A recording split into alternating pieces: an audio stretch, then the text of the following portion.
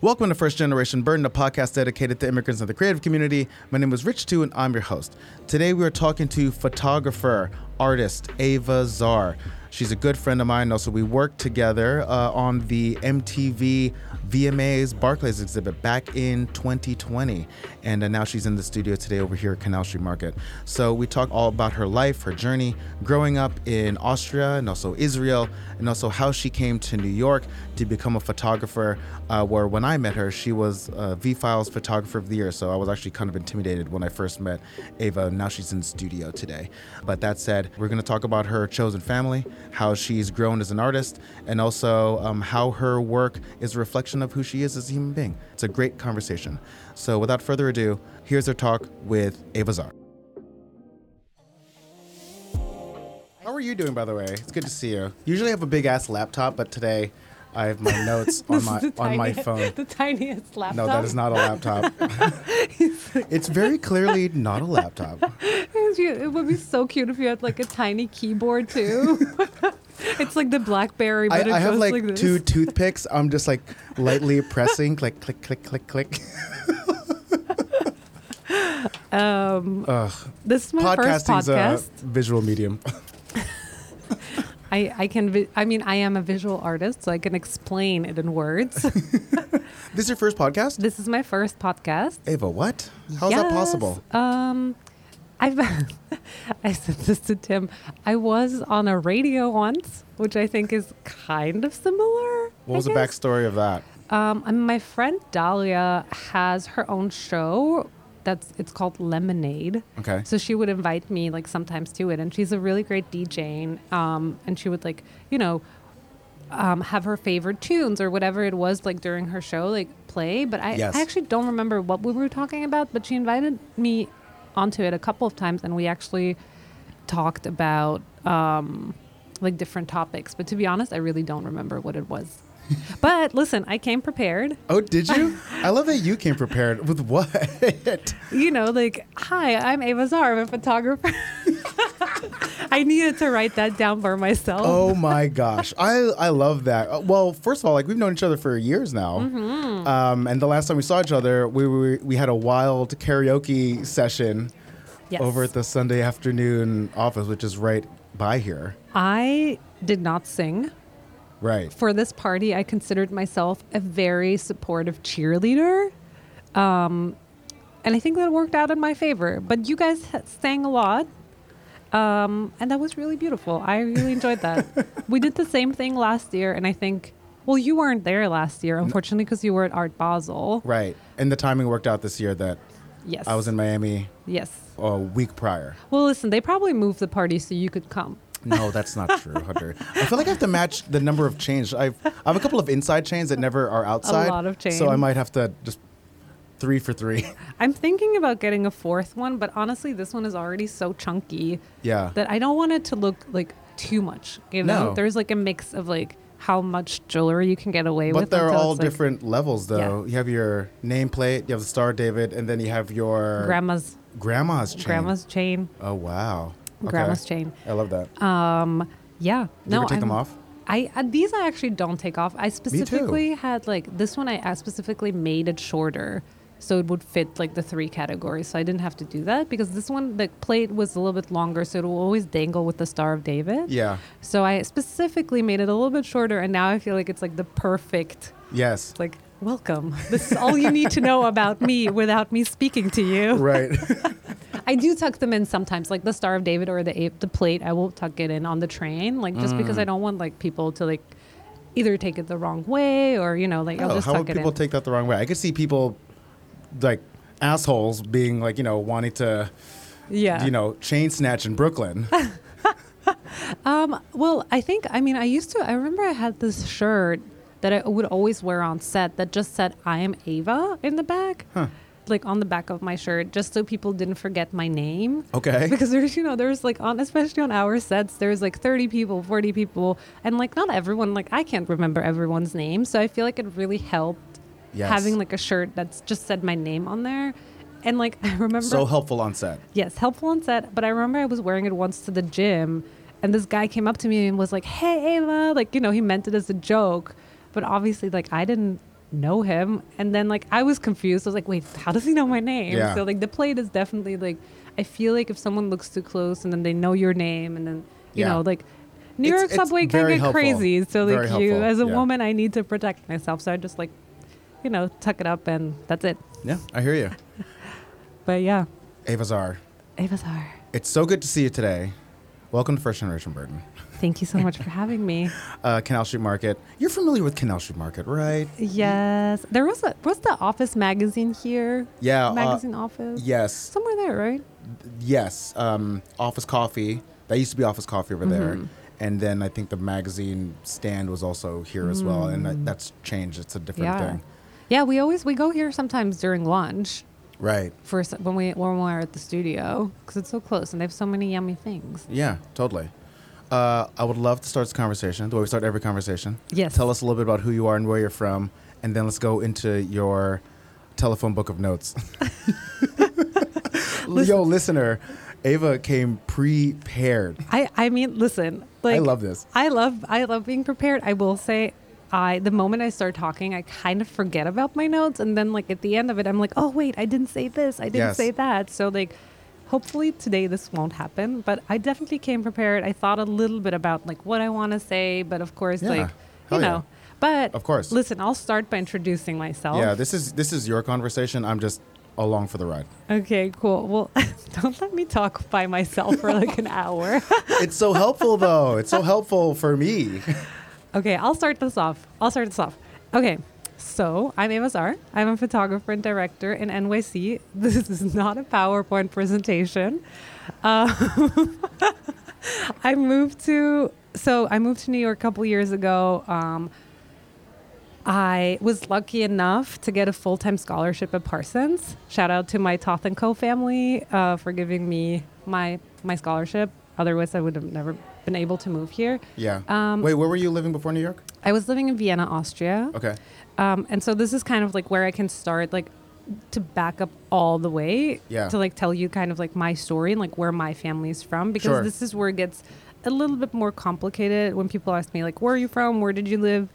So to back up all the way, my family is originally from Dagestan, which is in Russia, which is basically as far south as you can go in Russia, but also as far east as you can go in Europe. So like kind of like they like to call it Eurasia, which is like a mix of Asia, mix of Europe, yeah. because they still, can't define. It is one landmass. Yes, and they can't define like where Asia starts and Europe. I mean, they have kind of defined it, but it's still, even for me, like The, I'm the like, borders oh, are political. They're not based on geography, really. exactly. So like for me, like when people ask me where are you from, I'm like, wait, am I from Europe?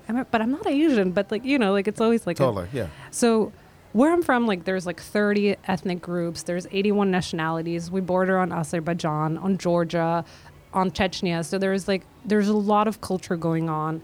And so like in the early 90s, when the economic and political collapse happened in Russia, so we're talking like post-Soviet Union, Russia was led into like a very deep depression. And so my parents were able to immigrate and leave and, you know, just not be part of the 90s in Russia. And they immigrated to Vienna, Austria. And so that's where I was born. But my grandparents moved to Israel. So a lot of people that lived in that area and were Jewish were able to like escape to Israel. So I kind of spent my life here and there because my mom worked really hard. So like What'd your mom do? She's a kindergarten teacher. Oh, dope. So like in the summer, like she would send us to Israel for a couple of months. So I kind of like spend my life here and there. And this is kind of like where like I tried to find my community, and my mom did a great job at like giving us a safe space at home. But because I was kind of here and there, and like it's like grew up as a third culture kid. Yeah. I wasn't European enough for my European friends, but I also wasn't Israeli enough for my Israeli friends, Right. and I also definitely like wasn't Russian. So like I kind of like tried to find my culture, and I was kind of feeling that. I think it's important to define third culture kid too, right? Third culture kid is a person who's grown up in a culture that's apart from their parents' own.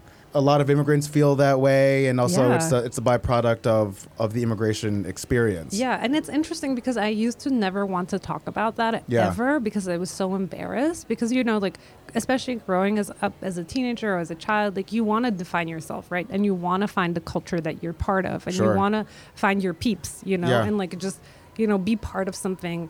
And I couldn't do that. Like I couldn't do that in Vienna. I couldn't do that in Israel. Yeah. Like I couldn't do that. So you went to anywhere. school in Vienna, but you would spend summers in Israel. I would spend a lot of time in Israel. I Yeah. would, and even going to school in Vienna because my parents, and maybe this is similar for you, like my parents didn't speak German at home.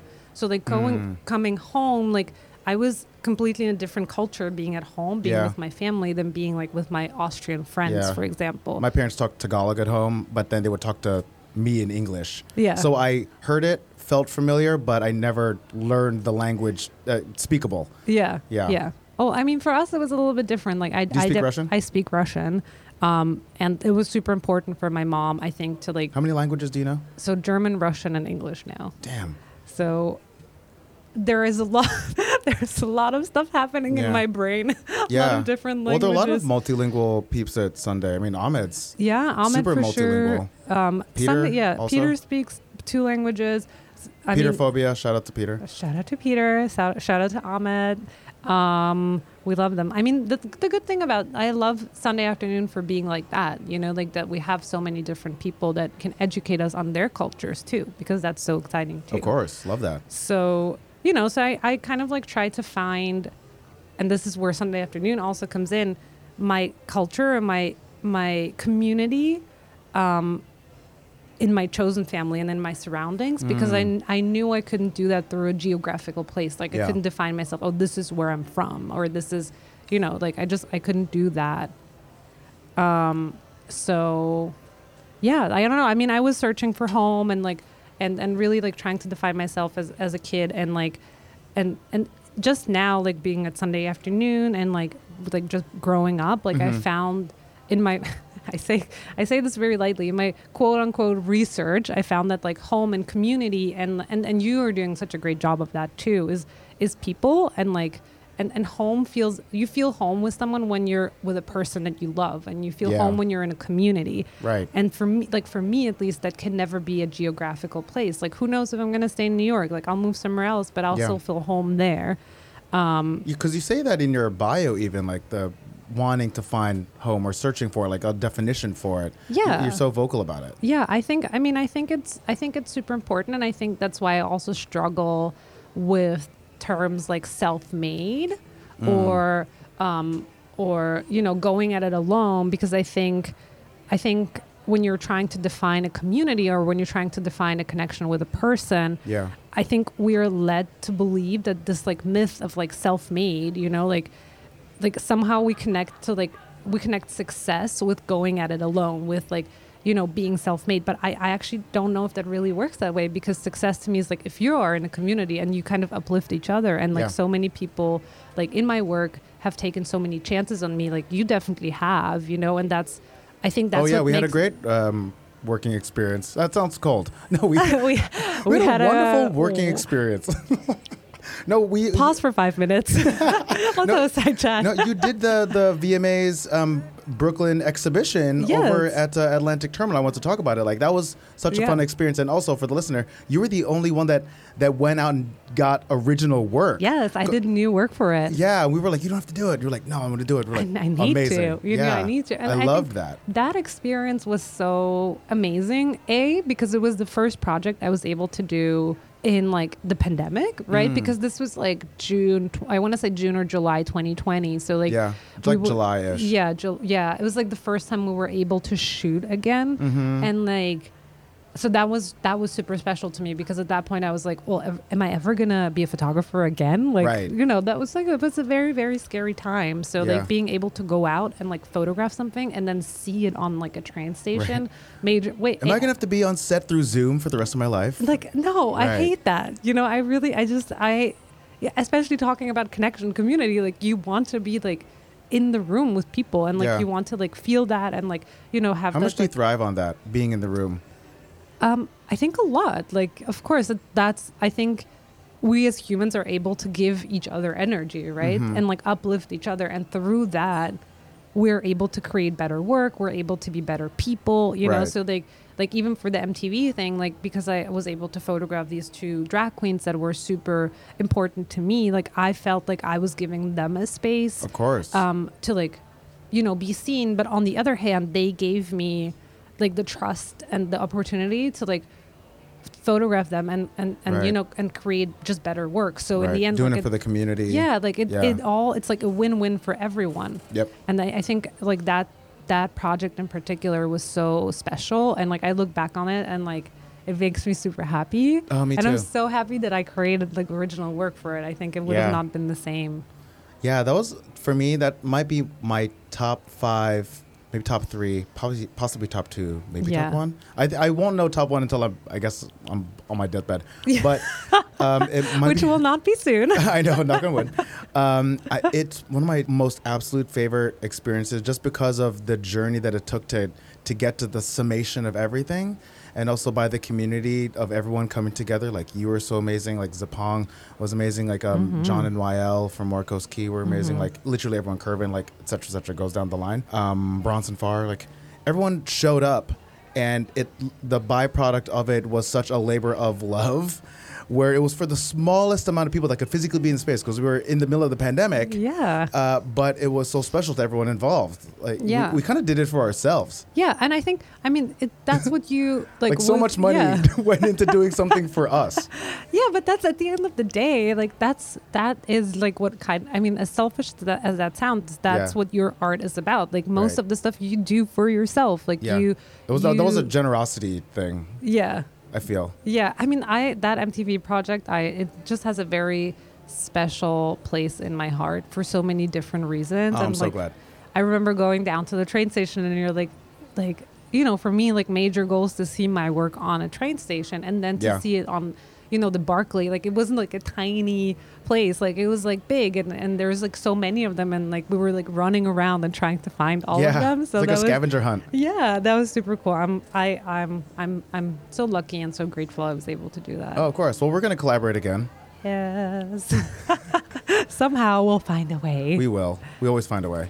It's funny, like Yeah. when I met Ahmed, I met him over 10, 15 years ago now at this point, but we weren't on set together until like many, many years later. Yeah. Yeah, it's one of those things. But anyway, go on about the journey, Parsons, The Parsons. the Parsons of it all. Wait, so when you got here, you got a full ride to Parsons? I got a full ride to Parsons. Yeah, and when I first met you, had you just graduated? You were like the photographer of the year for V-Files. I remember thinking when I heard your name and also saw the work, and we're like, oh yeah, you're gonna meet Ava. I was like, oh, she looks super fucking cool. I was almost intimidated, actually. Oh my God, that's so sweet. I felt the same way about you. So to me, like when you asked me to be on First Gen Burden, I was like, whoa, like, you know, what's going on? How this is such a great way to end the year. But yeah, I mean, I just moved here. I was a photographer before I moved here. So like Parsons was another like stepping stone. But when I started, Yeah. I started out long before that. I actually was photographing for Vice. Went back. Can I say this? Back when Vice was still cool, I guess. Like, I don't know. Maybe Yeah, you like can say let's it. cut that. I don't know. No, who cares? But Vice yeah. doesn't pay our bills. Yeah, that true. So like back then they were still super cool. Well, I mean, at and- the time, what? Deezer Samira was on Vice. yeah. I mean, I was like Action shooting Bronson was on Vice. Action. Yeah, I actually saw Eddie Action Wong. Bronson a long time ago as well. But yeah, like I started photographing for them. This was my first photo project. Yeah. I was doing this like Aren't They Lovely series where I would photograph couples in their houses, like whether that was a straight couple or queer couple, like that didn't really matter. So I would just go into their house and like shoot on my camera. And I was Was this for the magazine or the website? it was for the website. Yeah. Yeah, it was all for the website. And it was like a monthly series. So I did that for a full year. And then I was like, well, I'm going to become... How'd you get hooked up with Vice? the Vienna community is super small, right? So like I kind of got to meet the editor there through a party, I think. And then Uh-huh. he was like, oh, you have such a cool vibe. Like you should shoot this. Yeah. And I was That like... is how it goes, isn't it? yeah. It's like, hey, you're cool. Just do this like, thing. Yeah, and that's what I was talking about before. Like someone took a chance on me. Like Yeah. this could have gone completely wrong, but like that person was like, "Yo, like you're cool. Like I wonder if you could shoot this for us." And like you just say yes, even if you're not ready or you are, and then hopefully it just turns out for the best. And that's also part of a community, like someone just believing in you and being like, yo, like you got this. And then you go out and you do it and it's amazing. And, you know, you can prove everyone right. Yeah. Yeah. So I started out there, and then I knew that I was going to get serious about photography. The more I photographed, for me, like it was just like such an amazing feeling to be able to capture moments, to be able to connect with people through my work. Because again, like I was looking for a community, and like you can't just come up to someone and be like, hey, let's be friends. But you can come up to someone and be like, hey, I'm a photographer. Would you want to work with me? And then you collab, and then you kind of become friends, or you don't. Or you don't. Or you don't. But you do. In most cases, you do. I actually got introduced to a lot of people, most people that I know through my work, you know? Of course. And then as luck would have it, I was able to move to New York. I was able to, like, I got this full-time scholarship. And that's how, like, my life really changed. Like, there was, like, a very big moment for me. What year was that? 2016. So not that long ago. So it's been almost 7 years. And that's where I really, like, started to become, like, I say serious, but it's quote unquote, because obviously, like, just keep the fun in your work all the time. But that's when I was like, okay, this is how I can make money off of this. I can, like, make this my livelihood. And that's, I think, where, like, things got, like, it shifted a little bit. And then in 2018, I got introduced to Sunday Afternoon. And that's where my things really, my life took off. Super cheesy, but kind of true. Like, a lot of things changed in the last couple of years. Yeah. You know, it's... Well, I see you on set all the time. And also, it looks like you're so busy. Yeah. Like, I just saw you shot for Pinterest, right? Yes. And that really cool LA house with the pool and everything. And also, Yeah. Pinterest just did that big campaign, that rebrand. Yeah. I mean, this is so funny because JC from Sunday Afternoon did the Pinterest logo. Right. It's all connected. And B, Ahmed actually shot in the same location years ago. So it all comes back, kind of. But yeah, I mean, Pinterest was definitely one of... Did he? Was it like a Bacardi thing? Yes. Oh, that's... Okay. I know the house now. Yes. Because I remember those photos that... Okay. Yeah. That house was so cool to shoot. It's just one of those in, houses. But it was in LA, but it was so old. Like, so we couldn't plug. I mean, there's like, with productions like that, when you have so many people and you're juggling so many different ideas that you have to get in like a couple of days while you're on set, the production of it becomes very interesting because, for example, that house was so old, like we couldn't plug anything in. So we had to bring in generators. Oh. So like the house is really lovely, but it also comes, shooting on locations like that. Were you shooting outside?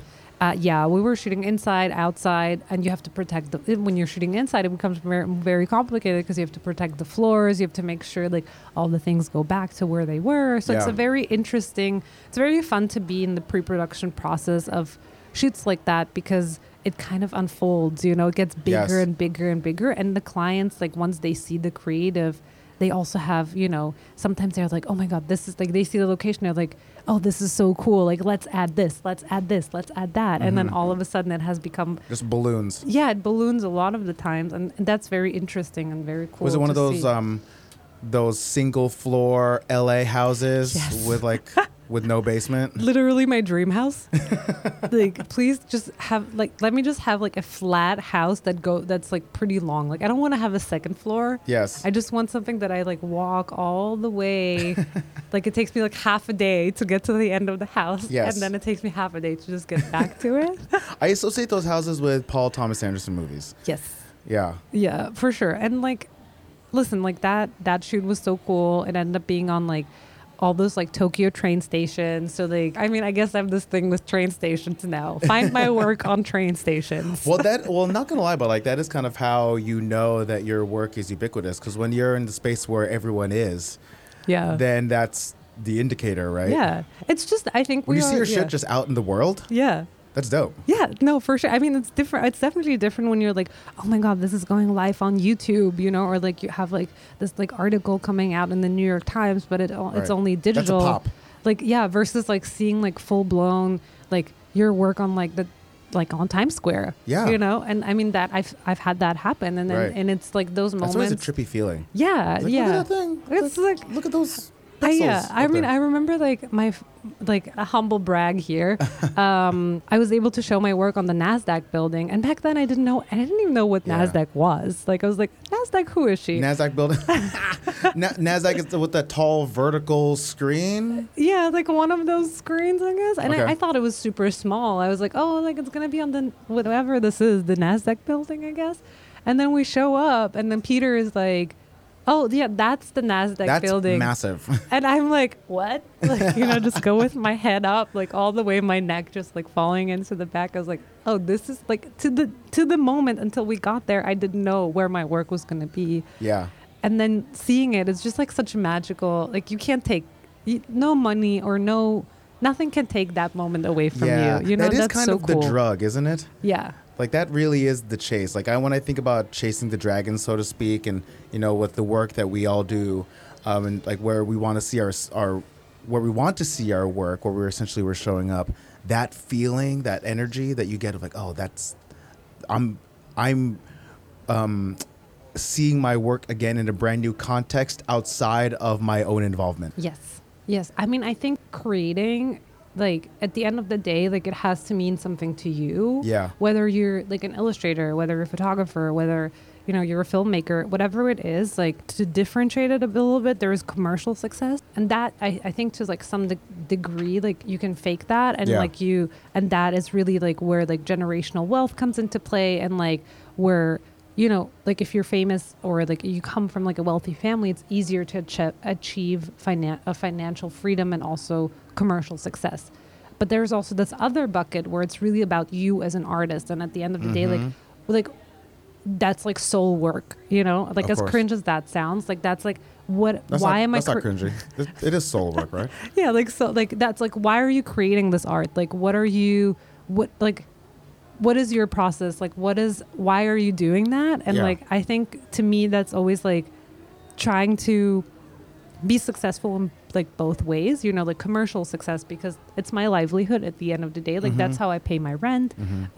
That's how I'm able to afford, the life that I'm able to afford. That's how I'm able to help out my family. Yeah. But on the other hand, there's also this person inside of me that's like, I'm an artist, and like you have to create, I think in my, like at least in my process, like I want to create things that I care about and like that I can dedicate my work to. So like when I decided, okay, I'm going to dedicate like my work to like photographing women, like that to me is like super, super important. And like, and I knew exactly why I was doing that. And like, and that it doesn't matter to me. Is that a Pinterest campaign? Is that going to be on Times Square? Like that, none of that matters, because at the end of the day, like you are trying to create for yourself as well. So there's like these two things. Can we touch on that? Like when did you land into your content? Because you're so amazing about photographing women, but also you talk about mission and purpose, and providing visuals that show diversity across all skin tones, self-expressions, genders, orientations, ages, abilities, body types. Like you're so loud and proud about that. When did that become your mission? Yeah.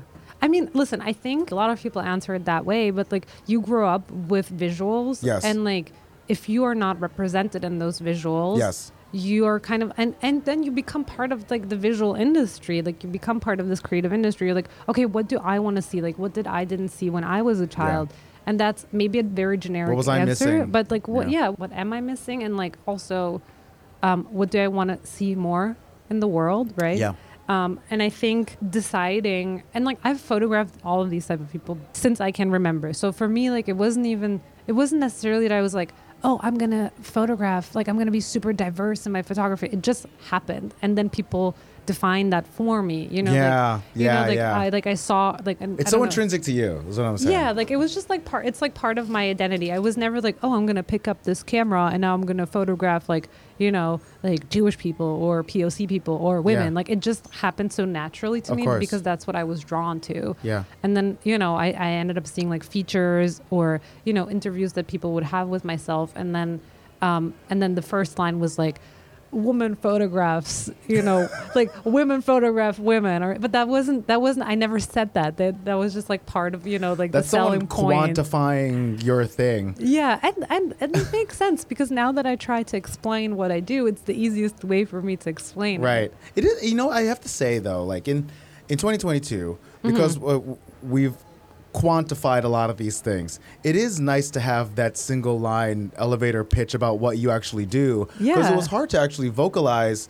Like for me, it was like hard to vocalize. Like, well, I want to bring more inclusivity, more representation to the table through the lens of art and design and creativity and seeing myself reflected in the work, blah, blah, blah. But now I can say, I do this. I am creative. I am a creative person and this is my mission, this is my goal. Yeah. And people just like get it a little bit faster. And I think like for you, like specifically for you, because you do so many things, like there's so Trying to do less. do you think that's ever going to work, 2023? No, I don't know. Even after this, I'm going to go to Big Apple Con, and then I'm going to go to Crocs, the Crocs store, and return a pair of Crocs that are half a size too small. I've already said too much. Wait, are you going to get another pair of Crocs? Are you going to exchange them? No, well, I bought a pair of Crocs that was too small. I accidentally bought them in women's size opposed to men's size, which is also, it's odd for me, also having formerly been in the footwear industry, to have two different sizing Makes no sense. worlds. It doesn't make any damn sense. Yeah. Like, give me a 12.5 in a women's because that equals an 11 men's. Perfect, Yeah. right? Yeah. I accidentally bought an 11 women's in a pair of Croc Echoes in their desert sand colorway. And then it came late, and I had to buy a pair of size 11s in men's that did come, and I wore them in Art Basel. And then I have to return these and then go to my comic book show and be nerdy. That's the best thing. Listen, like you need to like fall into your nerdism as much as you can. It's like the best thing to like bring a fresh mind to Monday, to work days. But I will say, like, I'm going to be very honest. Yes. I don't like Crocs that much. You know what? You don't have to. It's okay. It's You okay. and Allie are very Okay, perfect. Like in that because she I was like, wait, are rags we on me gonna? unmercifully. Yeah, I was like, if I'm gonna say this, is the This is podcast a yeah. wrap? When Like, Vice was cool, when Crocs are shit. like, is this gonna be the headline? Like, Ava Zar doesn't like Crocs. Well, the reason I even fell into Crocs is because when I did Sneaker Wars at MTV, we did a Crocs episode before Crocs were cool. And we did it like almost as a troll to the sneaker industry. Like, what if we just did Crocs? And then there was an extra set of Crocs on set that I just took home. We were in LA, and I was like, I'll take home this pair of size 11s. And then the pandemic happens 5 minutes later. And I'm like, oh, actually, I love these things. Yeah. And then I just go on this journey of buying all these different mules. Yeah. Which is what a Croc is, a clog, or a mule, rather, which is essentially a shoe with the back cut off. And I ended up getting a ton. Yeah. So, yeah, I have like maybe 10 pairs. I just get so obsessed with something. Did you buy the little add-ons for the Crocs? Oh, gibbets? That's what they called? Yeah, that's what they are called. I was on a bit of a gibbets journey, I think in 2021. That could be your podcast name. Gibbets. Rich Choose on a gibbet journey. That's my sidebar podcast. When you interview yourself. Oh, how meta would that be? Yeah, you would just like have to walk from one mic to the other mic. I know. Or I could just program an AI chatbot. Yeah. Program the bot with this podcast, and then I'll just interview myself. Yeah, I mean, do We're that. close to it. Do that. But I mean, I will say, Do like, that. do that. Going back to the Crocs, very more important topic. I have a lot of people on set that love Crocs, and I'm they sure you swear do. by them. Like I'm they sure you swear do. by them, and like we don't have luckily to all the crew people that are gonna work with me in the future, we do not have a uniform on set. You can wear whatever you want. It's okay if you wear Crocs. I will still hire you. Right. It's either Crocs or socks. Are you a socks person on set? I usually wear New Balance. Mm-hmm. Yeah, New Balance is dope. I love New Balance. Yeah, I got a pair of 990 V5s. I think Not on right now, but I'm they're my wearing faves. I'm wearing New Balance right now. Word. They are super comfortable, and I think on set. Shout out to the 550s. Love. Yeah, I think good that's pair the of one that I'm 550s. wearing. Pink 5. Is that 550s? Look, you're a sneaker head. Oh yeah, those are the 550s. So Yes. 550s in pink, guys. Yeah. Love the shoes. Like a dusty pink. Dusty pink. Yes, dusty. It's called Dusty Pink. This is now an ASMR account. But But yeah, like usually going back to work on set, you just want to be comfortable. Yeah. And I know some people like on set, they like this is like their moment to shine, and they'll come in like like super cute outfits and like super bougie and like branded branded outfits. I mean, people like your team, that is? Not really, like not Or I really mean, me, like, but like the in talent. general, like talent or other photographers. Right. But for me personally, like I like to be super comfortable Oh, because I like see. you Oh, know, I see what you're saying. like for me personally, like I like to be like super comfortable. I'll wear like a pair of leggings and like just so I can run around because I'm running around a lot. Like it's very Yeah. like it's physical labor. Yeah. I say so physical labor. She's and- about to flip the table over everybody. I mean, Crocs have been worn on set. It's acceptable. We will hire you. we will. But Oh, would you take a Crocs job if Crocs is like, yo, Ava, we need you if to anyone shoot. from the creative team on Crocs is hiring right now, I love Crocs. Any creative directors out there working for Crocs right now, you have heard nothing until this point. I love Crocs. Hire me for your new Crocs campaign. Listen, I would love to do footwear. Like footwear photography would be amazing. Oh, yeah. I don't think Oh. that I've done that so far. Could manifest that. Yeah, manifesting right now for 2023. Any creative directors out there listening to us right now Hell yeah. that are in the footwear business, hire us. I'm going to be very, very honest here. I want to talk a little bit about. Actually, I want to go back to casting. Are you maniacal about casting? What does maniacal mean? Maniacal means like because you are about you love bringing community to the table. I think specifically for the Pinterest job, like that feels like that was all casting, right? Like have you always been that way? So you mean that it's important to me? Yeah, or like really in the weeds, and I have a different vantage point when I'm on the other side of the table for a shoot, right? Yeah. And I can get into the weeds on casting, Yeah. but I do love to defer to a lot of people's thoughts, opinions, and hear what people are thinking. Although I do have a preferred, I'll Yeah. often go with, like, if we really feel strongly, then let's decide this as a team type of thing. But are Yeah. you just like, no, this is what I want? I mean, I think especially for commercial projects, like Yeah. like things like Pinterest or like bigger projects at MTV thing, or we just did something for Venus, like those projects. Venus? Venus Gillette. Oh, It okay. hasn't come out yet. Oh, okay. Oh, Razor. Yes. So I think for projects like that, because, and you know this from an agency perspective, the team is so big and there's Yes. so many people in the room, like you have to be a team player. So like if I was a photographer that was like, no, I'm doing this my way or the Yeah. highway, I don't think that I'm people David would. LaChapelle. Yeah. That's what I'm doing. Actually, I love David LaChapelle is one of my favorite photographers, No, but he's but he is like, he's very specific. Like people, I wonder if I was an art he's director. at a point at his life where he's afforded the ability to be specific. Exactly. And I think if someone comes to him, they are coming to him for that specific vision, right? Like they're like, oh, we want that David LaChapelle look. Like we want, Like hyper real. exactly. And like, well, hyper real, but also like fantasy, Right. sort of like, that lives in his world, right? Yeah. But I think when you're working on like Pinterest, where it's like, again, like kind of like a community effort where there's a lot of people, there's a creative director, there's an art director, Right. there's, a client, like a lot of people have to prove that you kind of have to be a team player. And course.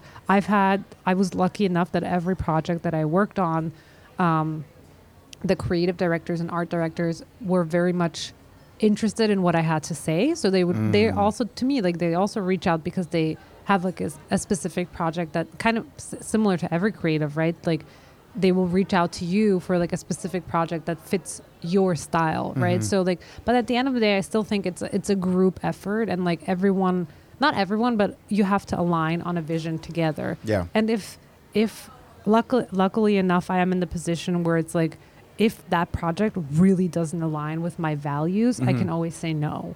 And I can always say, well, guys, listen, this is a great project, but it's not really for me. Yeah. Luckily, I'm in the position where I can just say, let's reconnect on the next one, But I think for most jobs that I've done, especially with the casting, like the agency team was always very open to hearing my suggestions and really like letting me be part of it. And what like, agency was the Pinterest stuff with? that was actually direct to client, so they didn't have an Oh, agency. get out. Oh, that's cool. Yeah, that was direct to client. Nice. So That they, always feels nice. yeah, I mean, yeah, for sure. And like, they were definitely like the Pinterest peeps were definitely one of those types of people who were asking a lot, like, kind of like, what do you think? Like, how should we Yeah. do this? How should we do that? Did So they know that JC did the logo? Did Actually, no, they didn't, which was so funny because we were sitting at the wrap dinner and I Yeah. was It's like, you know, my homie did your monogram. My big brother here did everything for you guys, and Yeah. the producer was like, oh no, we didn't know that, and I thought, oh, like, and then I just like, you know, casually just showed her the website. I was like, look, like, you know, like scrolling through his website and being like, oh yeah, my friend did that, you know, and then she was like so impressed. And Yeah. shout out to JC, he's in Japan right now. Yeah, I know. I've been looking at his Instagram, like, yeah. so jealous. Yes, So me hungry. too. All the time. I'm hungry all the time, so I can eat whatever. But yeah. Okay, so I want to talk about your. I want to talk about what you're doing next. Are you doing any features? I feel like you're ready for something massive, huge. Like a feature film? Oh, you know, or like a short film, like because Yeah. the kind of stories that you're telling are so, Yeah. I think, rooted in the human experience. I think, especially the visuals that you create are rooted in the human experience, and they're soft, but they're not vulnerable. If that makes any sense, Yeah. right? It's like really, I feel like you're showcasing an individual's best self. Well, right? I think this is one of the best definitions of my work. So when this podcast comes out, I will definitely steal that sentence, and it will probably end up on my website or on Instagram. Oh yes, please. And that's how I, from now on, will also tell people what I do. I think that's it's a pretty spot Soft, on, but not vulnerable. but not vulnerable. Pretty spot on definition. I, for the past like 2 or 3 years, I started directing motion, which I love. Yeah. And this year, specifically 2022, more work has actually been motion work than photography. And I'm seeing, like, for myself, I'm seeing a shift. Yeah. And I'm, as manifesting, obviously, Yeah. I'm hoping that shift keeps happening. So I think when I found motion, and like I started working like with motion crews and like all of that, I really kind of understood. When I you was say like, motion, shooting video. yeah, shooting video. I was like, well, especially the first time I was able to be like on a really big set, I was like, wow, you know, this is what I want to do. Yeah. Like, I love photography, and I've done it for a couple of years now, and I will continue to do photography, but seeing your photos start to move and them telling a story is just such, like, that's so magical, and that's so, like, it's almost like wow, how you know, I mean, film has been around for, you know, so long, but like when it's about your work, and maybe this could speak to you as in, like, if you were to see your work animated, you know, like all of a sudden, like everything. Oh yeah, that was a shift for me. You know, like seeing your work. It's like, oh, my lines are moving. Yeah, like how, that's like, it's so, I don't even have the words for it. It's so next level. Like it's like so insane to see that. And I think, do you have your motion pipeline?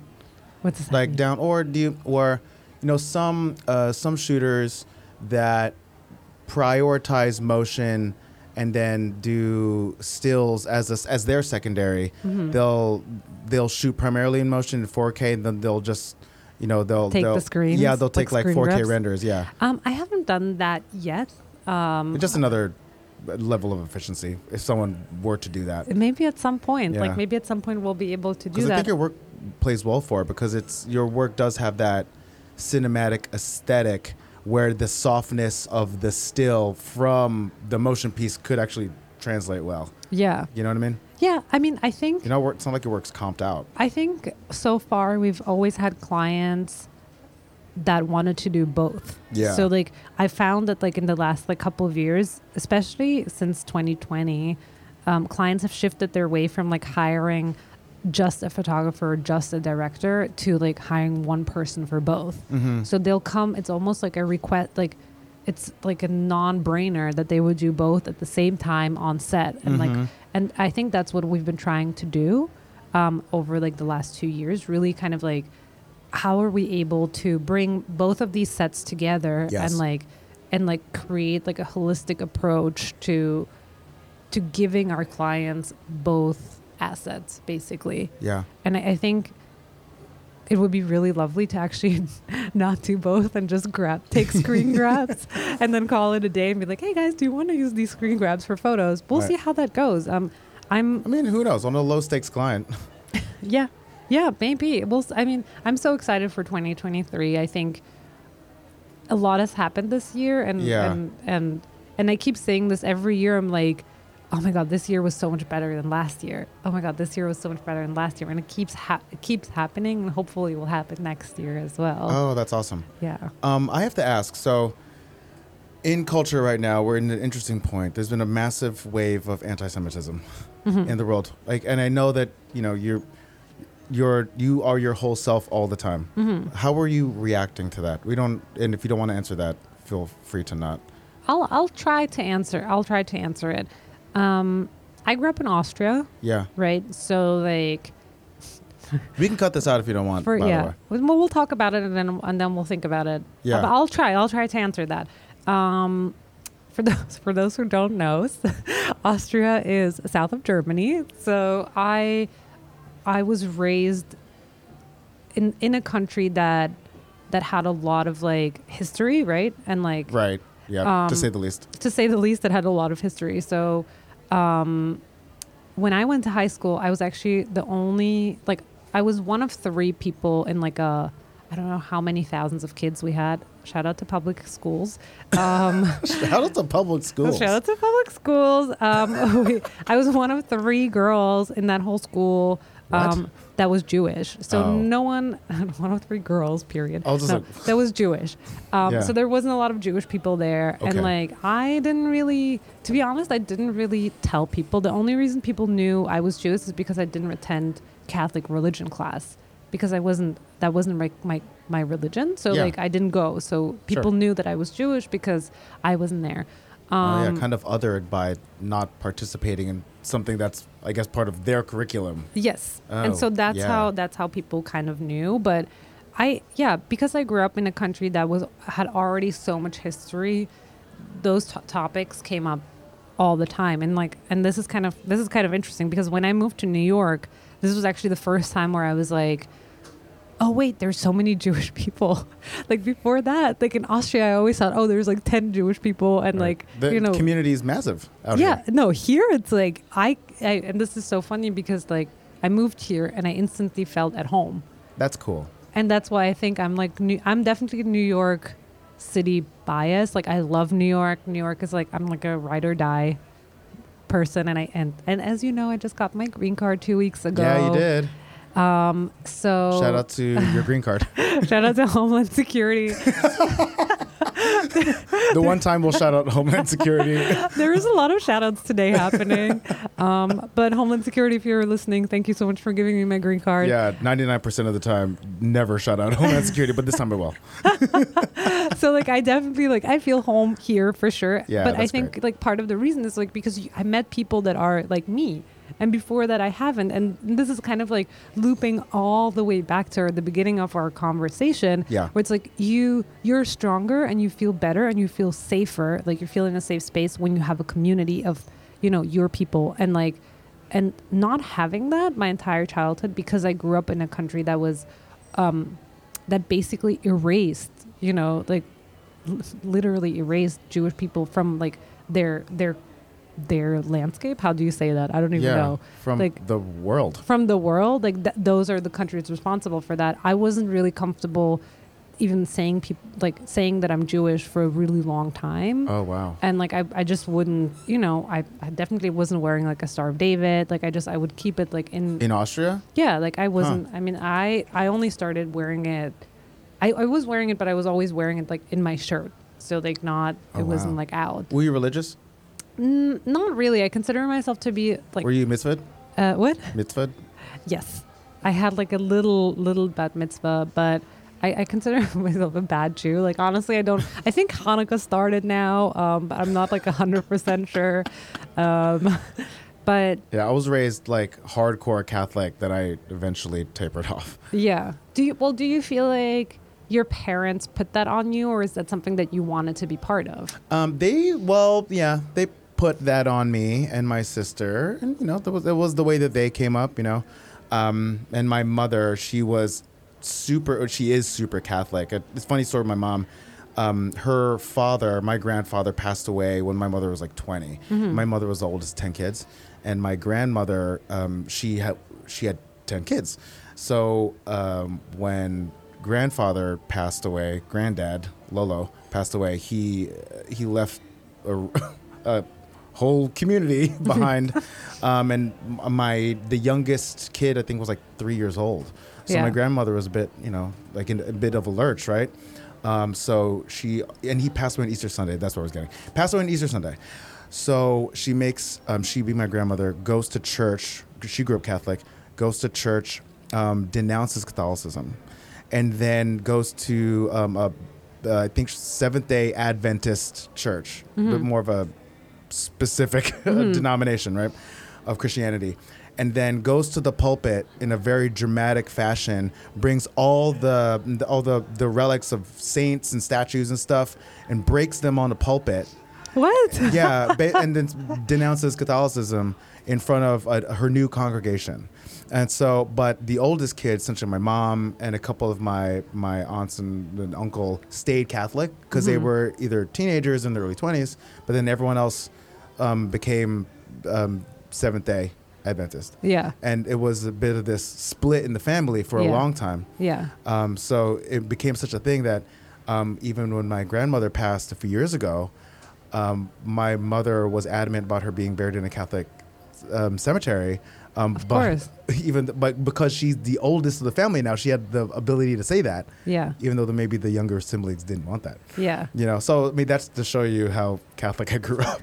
I actually have a crucifix tattooed on my right You arm. do? Yeah, it's the most Jersey thing ever. Yes. I got this like 20 years ago. That's crazy. Well, Yeah. I don't have any tattoos because I'm Jewish. Oh, You're not that's- supposed to have any tattoos. Right. Maybe I'll get one day.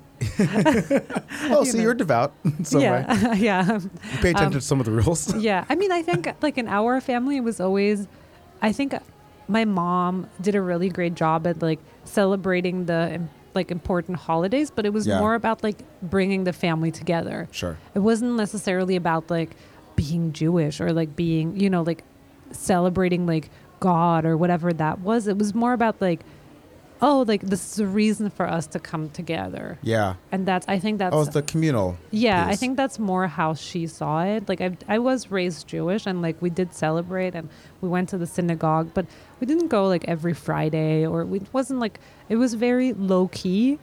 Mhm. And I think that's what, maybe that's why I don't hate it right now, because I wasn't forced into like specific, like I remember I actually went to private Jewish elementary school and I didn't like it at all. It was just not for me. Like we had to pray every morning and all these things. And I came home one day and I was like, Mom, I really don't want to go there. Like I don't feel comfortable. And Yeah. she This was isn't my vibe. Yeah, this isn't my vibe at all. And she was so receptive and she That's understood cool. it. And she wasn't like, oh no, you have to go there. She immediately was like, okay, what are the alternatives? Like, where are you going to go to high school? Like, and she immediately made like accepted the fact that that's not the journey I want to go on, even though I was like 9 years old, and she really listened. And I love that about her, that she was really giving us this like very safe space to create a life that we wanted to create. Like even going like all the way up to now, where it's like when I started out, like I was in college for fashion design, and like Oh, we didn't even cover that. I didn't know that. no, it's a whole different thing. But coming from like immigrant parents, Yeah. your parents have, and have this expectation of you, right? Like they obviously like they're sacrificed their lives to come to this country, so like the expectations for immigrant kids or first gen burden or whatever are, in my opinion, are higher, right? Because your parents put so much pressure on you to succeed. And so like a lot of the times, especially in Jewish families, it's very common that like you have to become a doctor, you have to become a lawyer, you have to become an accountant. Like those are like the quote unquote real jobs. And when I told my mom like, oh mom, I want to study fashion design, she was like, She's like, oh God. no, but actually she was the only person that was like, yeah, go do that. Oh, like, that's cool. I support you. Yeah, But my parents were a little trepidatious about it. yeah, but I mean, everyone else actually wasn't. Like, my dad was, my entire family was like, oh, that's not a real job. Like, what is she studying? Like, how you can't make money with that? Yeah. Like, how are you going to eat? Yeah, exactly. But my mom was the only person who was like, no, go do that. Like, if you love this and you think you can become successful, you should do that. And she supported me in that way. And I think that's what really helped. Like having that support from a really young age allows you to grow into the person that you want to be. And I think, I'm so lucky that I got that. And I think that, I'm just that.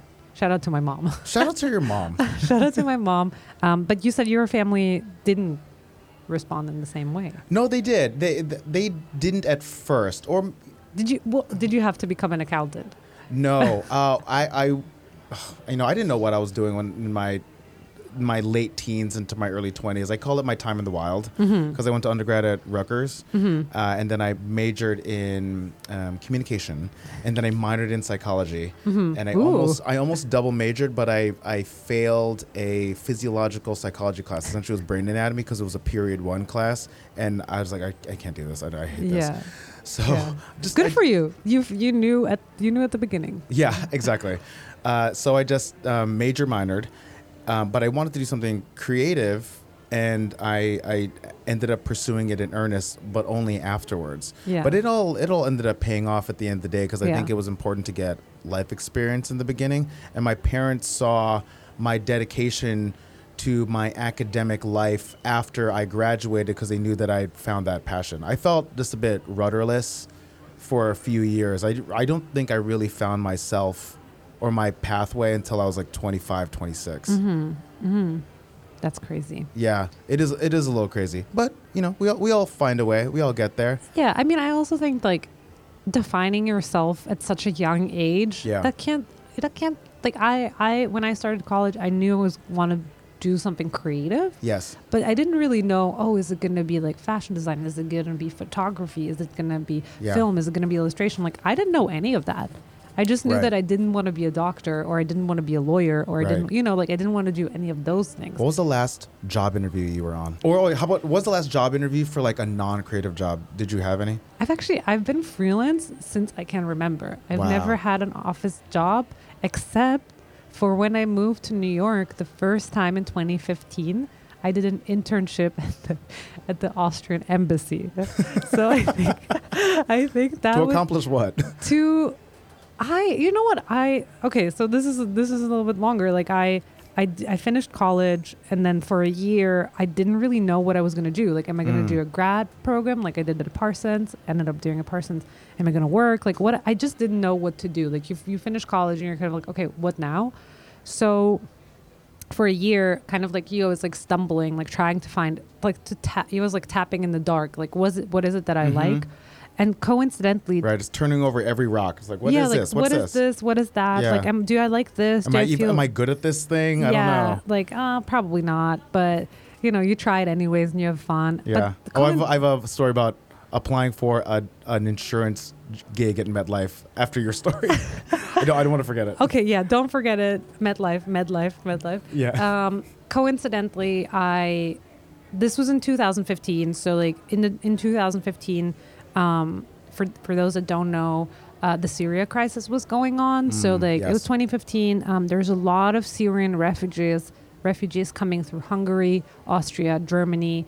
And I didn't really have anything to do. So like I went to the train station, like to the main train station in Austria, in Vienna, and like saw that a couple of people like were building, like they were just like building like humanitarian help. And I was like, well, like I'll bring my laptop, I'll bring my camera and see how I can help because I don't have to do anything anyways. Like, I don't know.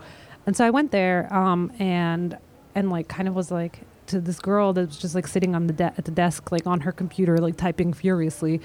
I was like, hey, like I'm a photographer. Like, do you guys need some help? And she was like, yeah, go over there. And then So that was kind of the beginning of like Immediately delegated to go to a place. Like, go what? go over there. This person is going to help you. And so like we did like a Facebook account like on social media and kind of like asked people to bring in donations, and that really like grew into like I think it was like 50,000 followers in the end. Whoa. That really grew into like something big, and like from like this like tiny, there's like 2 desks that this woman was working on.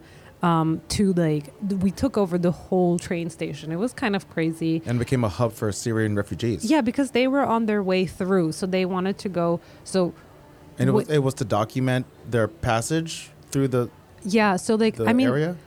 So this is the way it works in the European Union. The first country you enter into, you are allowed to seek asylum. So what happens is like now you're like, oh wait, but this is kind of unfair because the border countries suffer from that. Yes, they do. So a lot of the immigrants need to go, or refugees need to go further up. So they need to go to Germany, they need to go to France in order to distribute the refugees. So they can't all stay in Greece or Italy or Spain or whatever.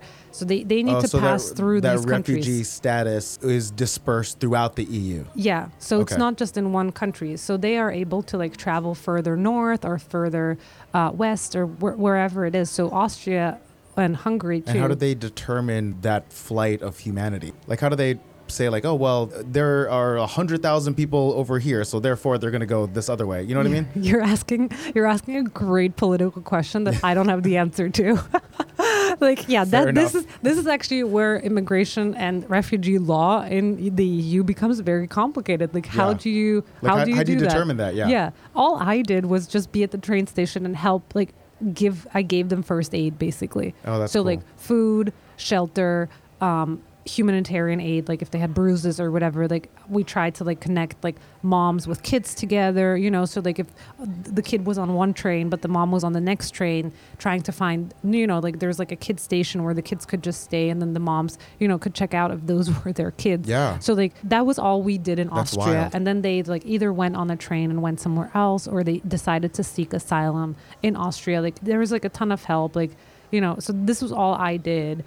And that's where I really decided, like I can't work in the fashion world because, like I saw just the other side of it and was like, I can't spend my entire life working in fashion because it just didn't feel right for me anymore. Yeah. So photography was like a the way. elitism of it all. Yeah, just like it's very exclusive. Yeah. It's very, in a way, harmful for the world. You can go into like so many topics about that. Sure. So, but for me, I decided, I can't be part of that world anymore, but I still want to stay creative. And I think photography was able for me to build that bridge of like being able to use your tool in like a very political way, kind of like you do, right? Like on Instagram or, like trying to build a community, but it's also able to provide you maybe with commercial success. Mm-hmm. So like it was, for me, it was a way to do both and, not sacrifice my life, but also not be so far removed from like a completely different world. So that time in my life now, and I wonder if it's the same for you, was very inspirational, very important. Like that, like not really being able to know what you're doing. Actually, in the end of the day, it really defined a big part for me. No, for me, same thing. Like for me, that time in my life post undergrad when I was searching, I had so many jobs. Like I felt like I was almost a parody of a job. I was cosplaying as these different things. Yeah. Like right when I graduated Rutgers, I tried to get a job at MetLife selling insurance. Yes, I was like, there we go. I wanted to hear this story. So this is quote unquote a job. So I put on a suit. Mm-hmm. I cosplay in my little suit. And then I nailed the first interview on the day to be essentially a health insurance agent. And I was like, everyone that does that, good for you. That's dope, right? And I tried to do it, or at least I applied for it, and I nailed that first day. But then I took a psychological exam, and apparently I failed the psychological exam. Wait, how do you fail a psychological exam? I have no idea. They gave me no details. I just knew that I had a piece of paper that I answered a bunch of questions, and it was this is so many years ago now, but I'm sure that the questions were about working in teams and your approach to challenges, and also, do you know anything about insurance? I have no idea what those questions were now. But I remember I called the dude and he's like, hey, the guy that interviewed me, he's like, hey, so we all loved you. We thought you were great. but unfortunately failed the psych exam. I was like, oh, cool. So I guess I don't have the job. He's like, yeah, you don't have the job. You don't have the job. Yeah. Sorry. He was like, you're terrible at this apparently, according to this thing. Yeah. So after that, I was an intern at a music production studio, 2 music production studios, one JSM Music, and then another one, Pulse Music, and it was right over in Union Square. I was there for like 6 months at both spots. And then I just kind of floating around. I was a substitute teacher. I worked at the mall, selling XM Satellite Radio. And also, what was my last job? Oh, I was a personal trainer. I was a personal trainer at New York Sports Club. Yes. Excuse me. Yeah. I would love to have a personal trainer. If you ever pick it back up, let me know. It's funny because sometimes I think in my head, I'm like, oh, what if I just retired as a creative and I just went back to personal training? I got my certified under NASM for North American Sports Medicine. Oh my God, that's so funny. I know. But yeah, that was my last like non-creative job. After that, it was off to the races. I mean, I definitely did my fair share of like what I like to call not so glamorous jobs. But it's just like part of the hustle, especially like if you don't have generational wealth, you're really starting at square one, right? Yeah. Like, and then all of a sudden, at square zero, yeah. All of a sudden, like you're like, oh wait, how am I going to be afford to like pay for my film, or like how am I going to be able to work on my photography as long as I don't make money? So I definitely like had my fair share of jobs for sure. Like, yeah, I'm like trying to think back. I was a sales girl at the secondhand store for a really long time. I think 4 years. In Vienna? In Vienna, which I did on the weekends. Oh, you did retail? I did retail. I did retail. I worked at an Old Navy. Oh yes, I worked, and then a piercing pagoda. I've pierced ears. I've punched holes in people. Oh my God, that's so funny. Sorry, I'm like tearing up. It's so funny. I worked in retail. I worked as a bartender. Really? Yes, I worked as a bartender. I worked the doors at the club in Vienna. Whoa, what's the Vienna club scene like? So it's mostly techno. Yeah, that makes sense. It's a lot of techno. Like a lot of dance. Yeah, very civilized, I feel like. No one has ever, I don't remember. What does that mean, very civilized? Like, I don't recall anyone, like, anyone trying to, like, bust the club or something like that. Like, for most part, like, I would just, like, read it, like, who's on the guest list. Sure. And then let that person in. Oh, my God, were you a clipboard person? Yeah, like, it's, like, in the, when you, like, sit God. in the beginning, like, you let the person in or you don't let the person in. Oh, my God, Ava, you held down the velvet rope. I was, how do you say? I was a gatekeeper. Gatekeeper. I was a gatekeeper. But yeah, I did that. It was actually really cool because like usually there would like a security guy always stand next to me. Mm-hmm. And then at some point, it gets kind of boring. How do you even get a job like that? How do I not know this about you? So, I mean, friends through friends. There was this one girl, she kind of knew everyone in the city. Yeah. And like, I kind of became friends with her. And then she was like, oh, do you want to do this? Do you want to do that? Like, do you want to be the door person at the club? Yeah. Do you want to be the door person at the club? Or like, I think she hired me once to like. The whole Vice thing makes so much sense now. Yeah. Like, yeah. Like how you land in all these situations. Yeah. I've definitely had some fun in Vienna. And like, shout out to my Vienna crew. Yeah. I think being like a teenager in Vienna and like not just a teenager but like a young adult before moving to New York, those years for me, like kind of like for you, were the years where I was just like having fun and like and it was really about like what's the next party and like what's and there was such a great like I was mostly in that like LGBTQIA plus community, so / drag queen community. There's a lot of drag parties, so like in Vienna, really? Yeah. There's a. Oh, that's cool. There's a really cool party. It's called Rhinoplasty, and it's like in a train station, inside of like a train station. Does Drag Race have an offshoot out there? Because I know Drag Race does. Like I know there's like a Drag Race Philippines. I don't know. I don't think so. I wouldn't. I mean, I feel like I would know that, but I don't know. But yeah, so like I really felt at home there, and I really felt. What am I trying to say? Oh, all I'm trying to say person. Is like door person. Yeah. All I'm trying to say is like I did my fair share of very fun, non so glamorous jobs. But it was cool. Like when I worked the door, there was always a security guy. Oh, that was what I was gonna say. There's always a security guy standing next to me, and like usually that person I had nothing in common, but it was kind of cool because like all of a sudden like you had a conversation. I could see for you like being the a full door night. person. I could so see that. Yeah. Because Maybe I should your be look like- right now, you very much have a door person vibe to me. I'm like, you Quietly judging. move to the side. Oh, okay. So let's role play really quick. Okay, so let's say I'm coming up to the line, and then I'm trying to cut the line. How do you You have to go back. really? All the way back. All the Don't way cut- back. Unless you know someone, like, unless you're my best friend, you, like, you know, if it was like my best homie, whatever, then Yeah. you can always, like, my peeps, they can always go in. But, like, Yeah. if it's someone that, especially if they're rude, you know, it's like, it's almost like, you know, like, What if I give you $100? okay, yeah, then you can go. Has anyone ever done that? No one would ever. I feel like in Vienna, like, people are very civilized, so they wouldn't Oh. do that. But it's almost, I'm trying to think about that phrase, like tell me how, like, someone is to the waiter, and I can tell you how they are, right? Like, it's like Oh, that. yeah. There's like that saying where it's like, Yes. if you're rude to like a waiter, then you know that person is rude, period. Yes. So, like, it's almost like similar to that. Like, I knew, like, when I was like waiting tables, that, like, if that person was rude to me, then you just immediately knew what type of person that is, you know? And Yeah. it's like at the door, it's like similar. I will say it didn't work that long at the door. Oh, was, like- okay. it was more I like, was like, tell me all these door stories. all I'm these so door curious. stories. No, it was like, I feel like that's a podcast. yes, Like club door stories. season 2. First Jim Burden is now Club Door Stories. Bonus Anyways, episode. Yeah. yeah. So when I was in Miami for Basel, me and Allie were staying in South Beach at a Holiday Inn, very conservative Holiday Inn. We literally booked these tickets like just a couple days prior. I was like, I just really want to go to Miami. I'll stay Who anywhere. wouldn't want to go to Miami in December I know. if you're New York based? Yo, legit, right? So we go down the street to Soho Beach House. It's like 2 doors down. It's like you walk up Collins, past the Radisson, then the beach house is right there.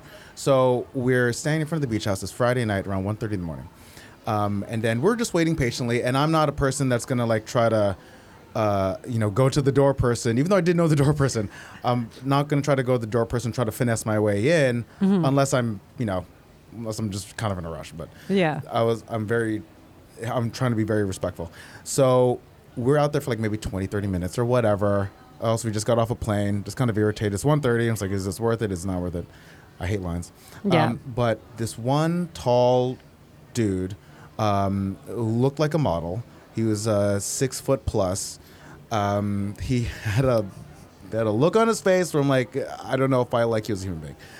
Not to judge human beings. Yes. He cuts to the front of the crowd with his lady, with his partner, and then the entire crowd. You feel the crowd just like hate him immediately. Yeah. Right. And then Talk about community building. talk about community building. So someone else from the back of the line comes up, also tall. This comes into play, and he comes up to correct him.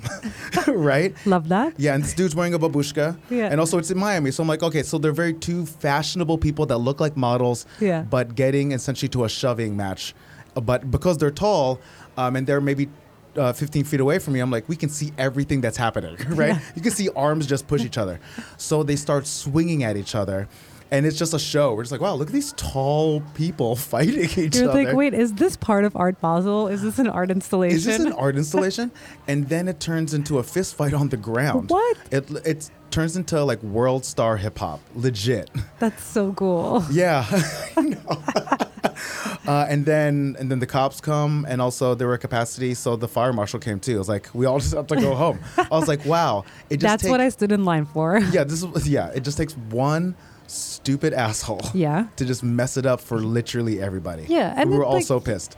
I think the sort of entitlement of like you thinking that you are so special that you can just walk up and like enter the club. Yeah. You know, like not like that to me, I feel like that's some like very type of like very white privilege, like very male white. Like I would never dare to do Yeah. that just because I know it wouldn't work. I But wasn't it's gonna like, say like, but yes, he was all those things.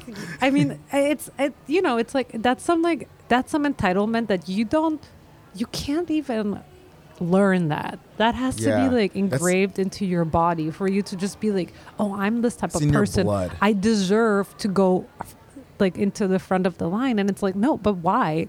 You know, Right. why is it that you think you can just, skip the line? And that kind of refers to your like that going from lines to like super to make this a little bit more about life, People are learning life lessons from this. Yeah. One of the life lessons that we want to give you today is like, this is not how you live life, right? Like you can't just skip the line and be like, oh, I'm going to, like, no, you just wait in line. You can't just skip the line. Yeah. You can't just skip the line. That might be the title of the episode. You can't just skip the line, my friends. This is hard work, period. Yeah. Period. No, you can't just skip the line. And like, and this really like applies I think with art, it really applies to like, you have to put in the work, right? Like it doesn't matter at the end of the day, like it doesn't matter. Are you rich or poor? You still have to put in the work because, that's how you create a body of work. Like it takes years, it takes time, it takes development. Right. And you don't even know who you are in the beginning. Right. Like it's funny because when I went to Parsons, I was a TA because, I had to make money to pay rent. So I was a TA in the second year. And then one of the students that was in my class was like, they asked the professor, they were like, what should we do for this body of work? And the professor that I was TAing was like, do for this body of work. What are you talking about? Like, you don't have a body of work yet. Like that. And for some reason, that moment kind of stuck with me because like, you really don't. Like when you're this young, like you're just starting to create your work, and like a body of work, like takes years to develop. Like your signature style takes years to develop. Some people still haven't found it. I definitely know. I feel like I'm just at the beginning, and that's okay. Like even for me, I feel like I'm just trying to reinvent and search all the time. Yeah, and like you're a little bit more senior to me, so like I think it's okay. Like it's bringing, like being a beginner. Like this is kind of funny because every time we start a new project, I always feel like we're starting from scratch again, even though I've done this before. But it's okay. Like bringing out the beginner is actually kind of fun, and like remembering that feeling that you had when you just started out, when you were just doing stuff for fun, that was so cool, and like I think sometimes we get so stuck in like being the expert and like being like experienced, and like when you get to the table, especially with people that you don't know and you're trying to prove that you know what you're doing, that it kind of takes the fun out of it. Like the beginner, maybe she isn't like super experienced or anything, but she knows how to have fun. And she knows how to party, and like, and that can be, like at the end of the day, like we don't have, like, especially in the creative world, like it's not, I take my craft very serious, quote unquote serious.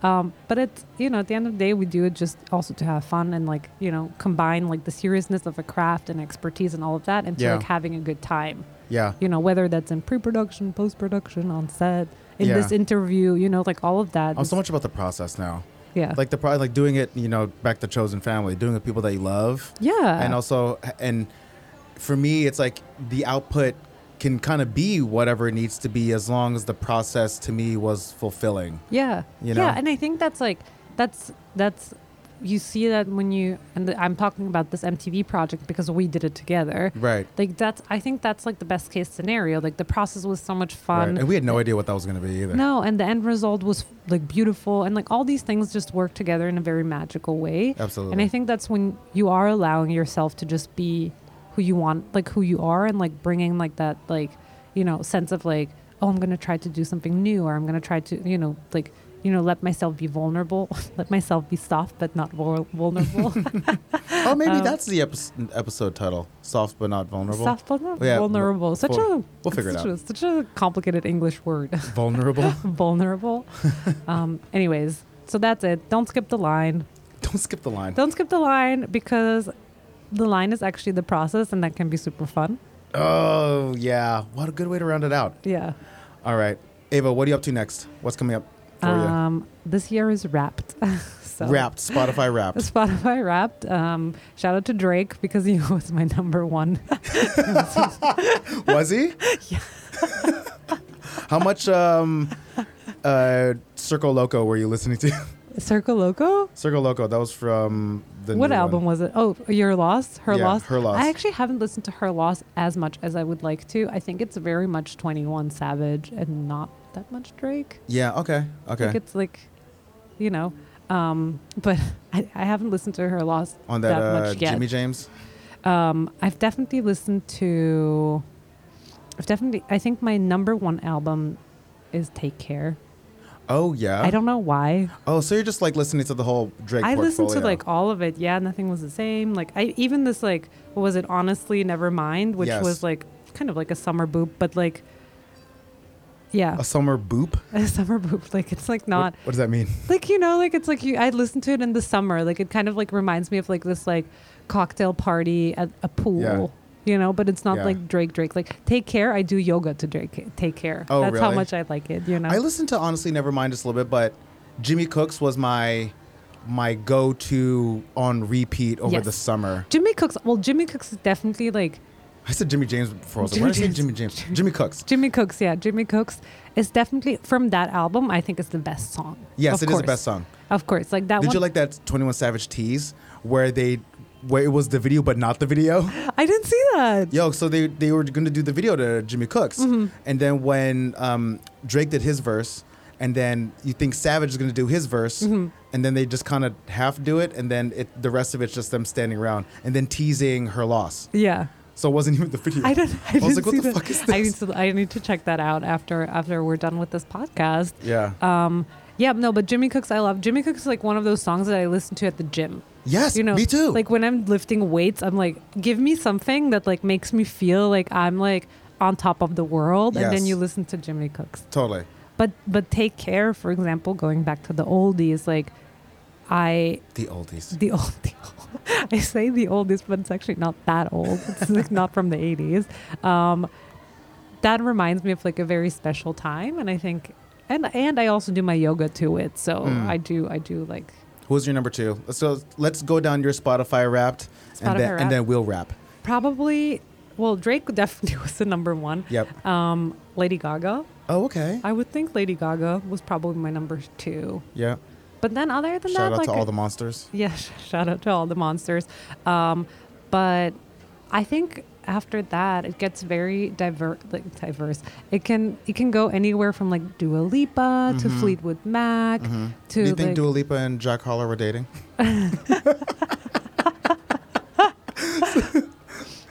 So they might be. That's the rumor. Have you yeah, seen they this? might be. I have seen that. And apparently Let's- Jack Harlow's taller than we all realize. Is he? The photos that I've seen when Jack Harlow's standing next to Dua Lipa, I was like, I know she's not short. So Yeah. he looks taller than she does. I'm like, oh, is this guy Interesting. ridiculously tall? We'll find out. We'll find out I know. soon enough. Stay tuned, people. Too bad there's no way to find out how tall Jack Harlow is. Yeah. Well, I'm sure there is. Google is your friend. Right. I'm sure you can Google how tall he is. But yeah, like the music gets very diverse. Like Yes. it can be anywhere from like, I don't know, like Kate Renata to like Mary Oh, I J. love Kate Blige. Renata. Like there is no, there can be some ABBA in there. Like it kind of, whatever my mood is, I'll Yes. listen to that. And it kind of like, I think with music, it's like, it really depends on like what mood you want to be in, right? So like if I want to focus, then I listen to this. If I'm at the gym, I'm definitely not listening to like, you know, some sad tunes. Like I'll listen to something that's very upbeat that like, Energy. puts me, yeah, like energy. Yeah, put on that Bubba. Yeah, or like that I just feel like a big boss. But yeah, that's wrapped. Amazing. That's wrapped for this year. We'll see what I'm gonna keep it a secret. We'll see what happens next year. Love it. Ava, thank you for coming on. Because I have a lot of NDAs that I signed. Oh, do you? Oh, yikes. Okay, cool. Let's not break any of them then. I'm pretty sure that it says something that like I owe them my firstborn child. So probably let's not. Tell the listeners where they can find you. In real life, you can find Yeah, IRL. tell the listeners your home address. Yes. So you can find me at the Sunday Afternoon Studio, which is basically my home address. That's how much time I spent there this year. But no, on Instagram, right? That's Yeah. what I'm supposed to say. Social media, Social websites, media on all that Instagram. stuff. You can find me on my website, ava-zar.com. And then on my Instagram, it's just Ava Zar. Awesome. Literally not. There's like, I wish my Instagram handle was a little bit more interesting, but it's just my name. Perfect. Ava, thank you so much. Thank you so much for having me. That was such a good conversation with Ava. So grateful that she came through. Super fun. Yeah, we're probably going to bring her back again down the future and going to hear more about everything that's on those NDAs. So check out all of her work in 2023. And also thank you, the listener. You can find the First Generation Burden podcast on Apple, Spotify, Google, wherever you get your podcast content. Please rate us and drop a review. It helps the algorithm. Go to firstgenburden.com for all the episodes. On Instagram, we're at firstgenburden. And you can find me, your host, Rich2, at Rich_TU on most social media platforms. Thanks to Timothy Simonson for production. Shout out to Gym Class Heroes. Thanks to the Des Gin team for their support. Thank you to Eugenia Mello, who illustrated our cover art this season and probably forever. Never want to let it go. Thanks to you, the listener. We drop on Mondays. New episode next week. And I think after that, we have about 3 or 4 more. We're really coming up on the end of season 8. It's going to be so dope. Be safe, everyone. Bye.